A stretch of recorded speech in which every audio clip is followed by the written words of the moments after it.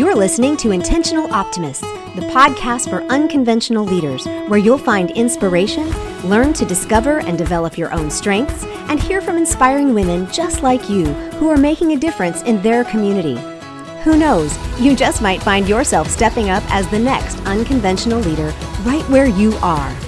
I'm your host, Andrea Johnson, the original Intentional Optimist. Wonder. Noun. A feeling of surprise mingled with admiration, caused by something beautiful, unexpected, unfamiliar, or inexplicable.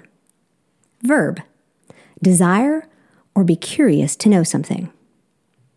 I have a pillow on my bed that says, "Wander often, wonder always." It's sort of one of my mottos. I mean, you can't just have one, you know. But wonder is a trait we usually reserve for the young. And you usually hear it said, childlike wonder. And once we get past the age where we aren't surprised by new or unexpected things on the daily, we tend to lose our ability to do so. It's a trait, however, that originally attracted my husband to me. Somehow, I have always had the ability to be completely captivated by beauty, the unexpected, the surprising, and curiosity. It's one of my core values. This is episode 21. And today, we're talking about grown-up wonder. Wonder is one of the three aspects of tenet number 2 of intentional optimism, being present. On my last solo episode, I shared the sailboat analogy for how the tenets of intentional optimism work together, and I'm going to run with that for a little bit because I really like it. Here's a quick refresher. The first tenet, optimistic, being hopeful, positive, and proactive, that's your boat. The hull, the vehicle that gets you from point A to point B. The second, present, having a sense of wonder, generous, kind, and open. That's your centerboard. It keeps you upright, focused. The third, courageous, taking the lead, having a sense of adventure, being resilient. This is your rigging. This holds everything together and makes it work. The fourth, energetic, being industrious, cultivating excitement and being life-focused. This is your sail, because without this, your boat's going nowhere. The fifth one is wise, understanding, cultivating in careful words, being respectful. That's your rudder. This keeps you on track, heading in the right direction. And then intentional, that sense of purpose, your planning, your growth. This is setting everything up to properly capture the wind whenever it chooses to show up. So today, we're going to dive into that first aspect of being present, having a sense of wonder. Now, if you haven't listened to the episode where I give an overview of being present, you're going to want to go back and do that. It's episode number 6, The Importance of Being Present. It turns out it's the most popular episode so far. That should tell you something. We all need it. Alrighty, let's dive in. Back in the fall of 2019, which, if I'm being honest, feels like forever ago, I was able to enjoy the beginning splendor of the changing leaves in the foothills of the Blue Ridge, right over by where I live. I visited Lydia Mountain Lodge for a local business event. There's just something about the season of fall when the leaves change color and inexplicably vacate the safety of the trees. I can almost hear them saying, "wee," as they float to the ground. Fields are harvested, providing their food, and a reminder that we're both providers and recipients of God's provision. The first frost appears on the grass, and all the birds head south on a mission to spend the cold months without it. And we turn our hearts towards staying warm, spending time with family, recognizing how we've been blessed and how we can bless others. And looking out over those treetops, I was reminded of how easy it is to be completely lost in the beauty of creation and the intricate detail with which every single piece and part have been created. I found myself exclaiming over the breathtaking beauty, easily chatting it up with complete strangers and shamelessly snapping selfies. That's what wonder does for us. I get goosebumps every time I tell that story. Did you feel it? Embracing wonder breaks down walls of cynicism and jadedness, allowing us to experience beauty in ways that touch us deep in our souls. Like pinholes of light breaking through a canopy, reminding us of the way we viewed things before we knew better. When we allowed ourselves to be surprised and overcome and curious about life, our perspective shifts and our experience are even more potent and meaningful. Now, there are times when embracing wonder is more challenging, I'll admit. But as I've grown, I've come to understand that it takes on different forms and definitions. Having the wisdom to know what is real and what is fake is where all the tenets of intentional optimism overlap and work together. If we go back to that sailboat analogy, no one piece of the boat is going to get you from one island to the next by itself. And that centerboard of presence, made up of wonder, generosity, and kindness, within which we celebrate beauty and childlike curiosity, that thing will not actually float. But it will keep you upright, with your sail in the air, ready to catch the wind. Trust me, I've dropped a centerboard off the side of the boat many times, and without it, you'll capsize. My first foray into intentional personal growth was through the Franklin Planner System. I've shared that before on this podcast. The companion book was, I think, written by Stephen Covey, and the values exercise was my initiation into the idea that I could personally outline what was important to me and how I wanted to pursue those things. After all, as children, we're told what's important, right? And this was the first time I decided what was important to me. Now, at the top of my list, because I think I laminated it, was this. I recognize and celebrate beauty everywhere, in all things and all people. And yes, it's still one of my core values. I've been through periods where it's been a little more literal than others, like when I pursued a possible singing career or when I signed up for that interior design course. And it does show up in my love of landscaping, exotic succulents, home decor, and let me tell you, I look at every single coat and every pair of shoes on every woman on every television. But why does that matter?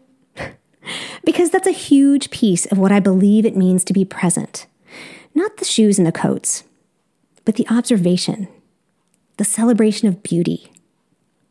As children, we're captivated by anything new, calling it all beauty. I mean, each one of us has received a scribbled homemade card, the gift of a broken piece of a flower pot, and even been handed their own version of the Velveteen Rabbit when they thought we needed a little comfort. All of us, however, seem to let this particular ability fall to the wayside as we grow. The challenge of keeping a childlike view is that we know too much. We learn the science behind a phenomenon, the truth behind the myth, and little by little, our ability to be surprised and in awe of life is chipped away.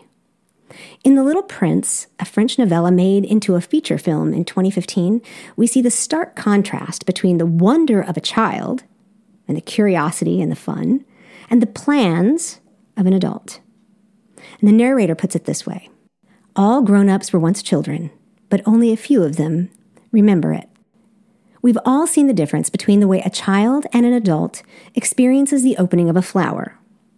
One counts each petal and marvels at how many there are. The other one may be burdened with the knowledge that the flower will fade and die once it's bloomed. We watch children waiting anxiously for the leaves to fall and be raked into a wondrous pile in which to land. And the adult, like me, dreading the work that process requires, both before and after. So how do we get that back? Can we still experience life with wonder while knowing the reality of how things work and the ramifications of time marching forward? Well, call me crazy, but I believe our knowledge is actually a benefit rather than a curse. Allow me to explain. One of my favorite flowers, mostly because they're first, is the crocus. I know how the crocus in my garden stores nutrients in the bulb. It waits out the winter, and when the temperature is just right, it begins using those nutrients, sprouts new growth, and peeks out above the soil. Now, that knowledge in no way diminishes the joy I feel when those little tiny leaves appear through the snow. In fact, knowing all the intricate details that need to be just so actually increases my excitement. Can you hear it? I literally have cold chills again. I'm constantly in awe of how everything works together so perfectly, like it was designed that way. I believe we will never recapture the wonder of childhood. We know too much. I think we can, however, grasp a much more rich and nuanced wonder that's founded upon the new knowledge we gain every day. Yes, it's easy to let our knowledge push out the surprise and amazement we could experience when faced with new and wonderful things, but we don't have to. That's where the third aspect of wonder comes into play. Curiosity. I want to know who, what, when, where, why, how, about people, places, things, ideas, nature. What makes you tick? What makes you think the way you do? Curiosity is a huge piece of intentional optimism. Without it, we don't grow. We fail to see new perspectives. We shy away from adventure and challenge, and we never increase in our wisdom and understanding. Curiosity is the one thing we can always cultivate. And I think it's the key to tapping into what I call grown-up wonder. The wonder that comes from knowing more, not less. The wonder that generates joy that we then share with those around us. The wonder that keeps our feet on the ground and our heads in the stars. Cultivating curiosity proves we're committed to growing, to learning. Curiosity brings us closer to others, fostering better and deeper relationships. So what can you do to prevent yourself from becoming an adult who's forgotten they were once a child? You've heard it before, and I'll say it again. Decide. Decide to pursue curiosity. Just because we're in the middle of a pandemic doesn't mean this has to be difficult. Here are a few suggestions. First, read more books. Even good fiction will teach you something. Good, well-documented historical fiction? Gosh, you learn a lot.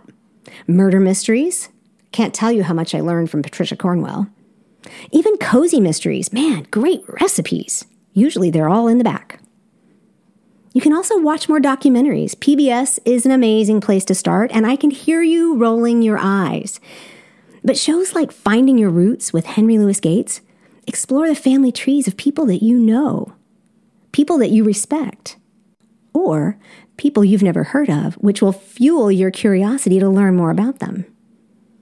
You can visit your local landmarks. Every place has local landmarks. I have friends who seem to have a family goal to find all the love signs in Virginia. At least it appears that way, based on how many they've already visited. You can take up a new hobby. I have another friend who decided to see how well they could feed their family sustainably from their own hobby farm. I spoke with her recently, and she shared so much of what they learned from this last season that they'll take into the next season. Where the sunlight really hits and which plants do and don't need it. Man, does gardening increase your curiosity? She said it's even increased her kids' ability to figure things out. But decide also to be astounded by your own knowledge and experience and the light it shines on the ordinary miracles happening around us every single day. Allow your knowledge to spark curiosity. The more you know, the more you want to know. That's how we tap into a deep, rich, and overwhelming grown-up wonder. And once you decide, choose. Seriously. Be intentional. Take a deep breath and choose to be amazed, be it birdsong or skilled pianist, stunning sunset or dedicated artist, faithful pet or loving friend, budding flower or blooming child. Life is full of wonder. And the older we get, the more wonderful it becomes. Wonder is not just for children. It's something that grows with us and allows us to become deeper, more grounded, more open, and yes, more optimistic. I wonder and marvel that you are there, listening to me. I celebrate the beauty of spoken word, the awe-inspiring technology that allows me to speak into a microphone in my house, and you to listen wherever you are. That, my friends, is grown-up wonder. And in these early days of 2021, as we're still in the middle of a global pandemic and the ideological divide we're suffering through in the U.S., I challenge you. Decide to choose wonder. Beautiful, childlike, curiosity-infused wonder. And then tell me about it. I can't wait to hear of all the amazing new ways you'll figure out to cultivate curiosity. Tell me how you're celebrating beauty and rediscovering your own grown-up wonder. Now, please share this episode with a friend, that one you're thinking of as you listen, the one who really needs to hear this. And don't forget to subscribe. That way you'll never miss an episode. And if you haven't yet, leave a review and a rating, because pretty soon I'm going to start sharing review spotlights. And if yours is shared, I'll offer a free 30-minute coaching consultation, so you get to share your opinion and win a prize. Thank you for your time today. On your run, your commute, while you're getting ready, or wherever you listen, I celebrate the wonder of you. Until next time. Hey, thanks for listening today. If you're an intentional optimist and you love this podcast, please subscribe and leave a review with a 5-star rating. You can also snap a screenshot right where you're listening, share it to social media, and tag me. This helps others find us, and we'll have an even bigger impact. If you're curious what it would be like to work more closely with me, or just to step up as an unconventional leader yourself, I invite you to schedule a free discovery session to talk with me and learn more. Just email me at andrea@theintentionaloptimist.com. If you're looking for an encouraging and uplifting community on Facebook, hop on over and join the Intentional Optimist Group, women encouraging women from all over the globe. The community and email links are right here in the show description wherever you listen to the podcast. Until next time, remember, you're the answer. You are the future of leadership and the role models for future generations.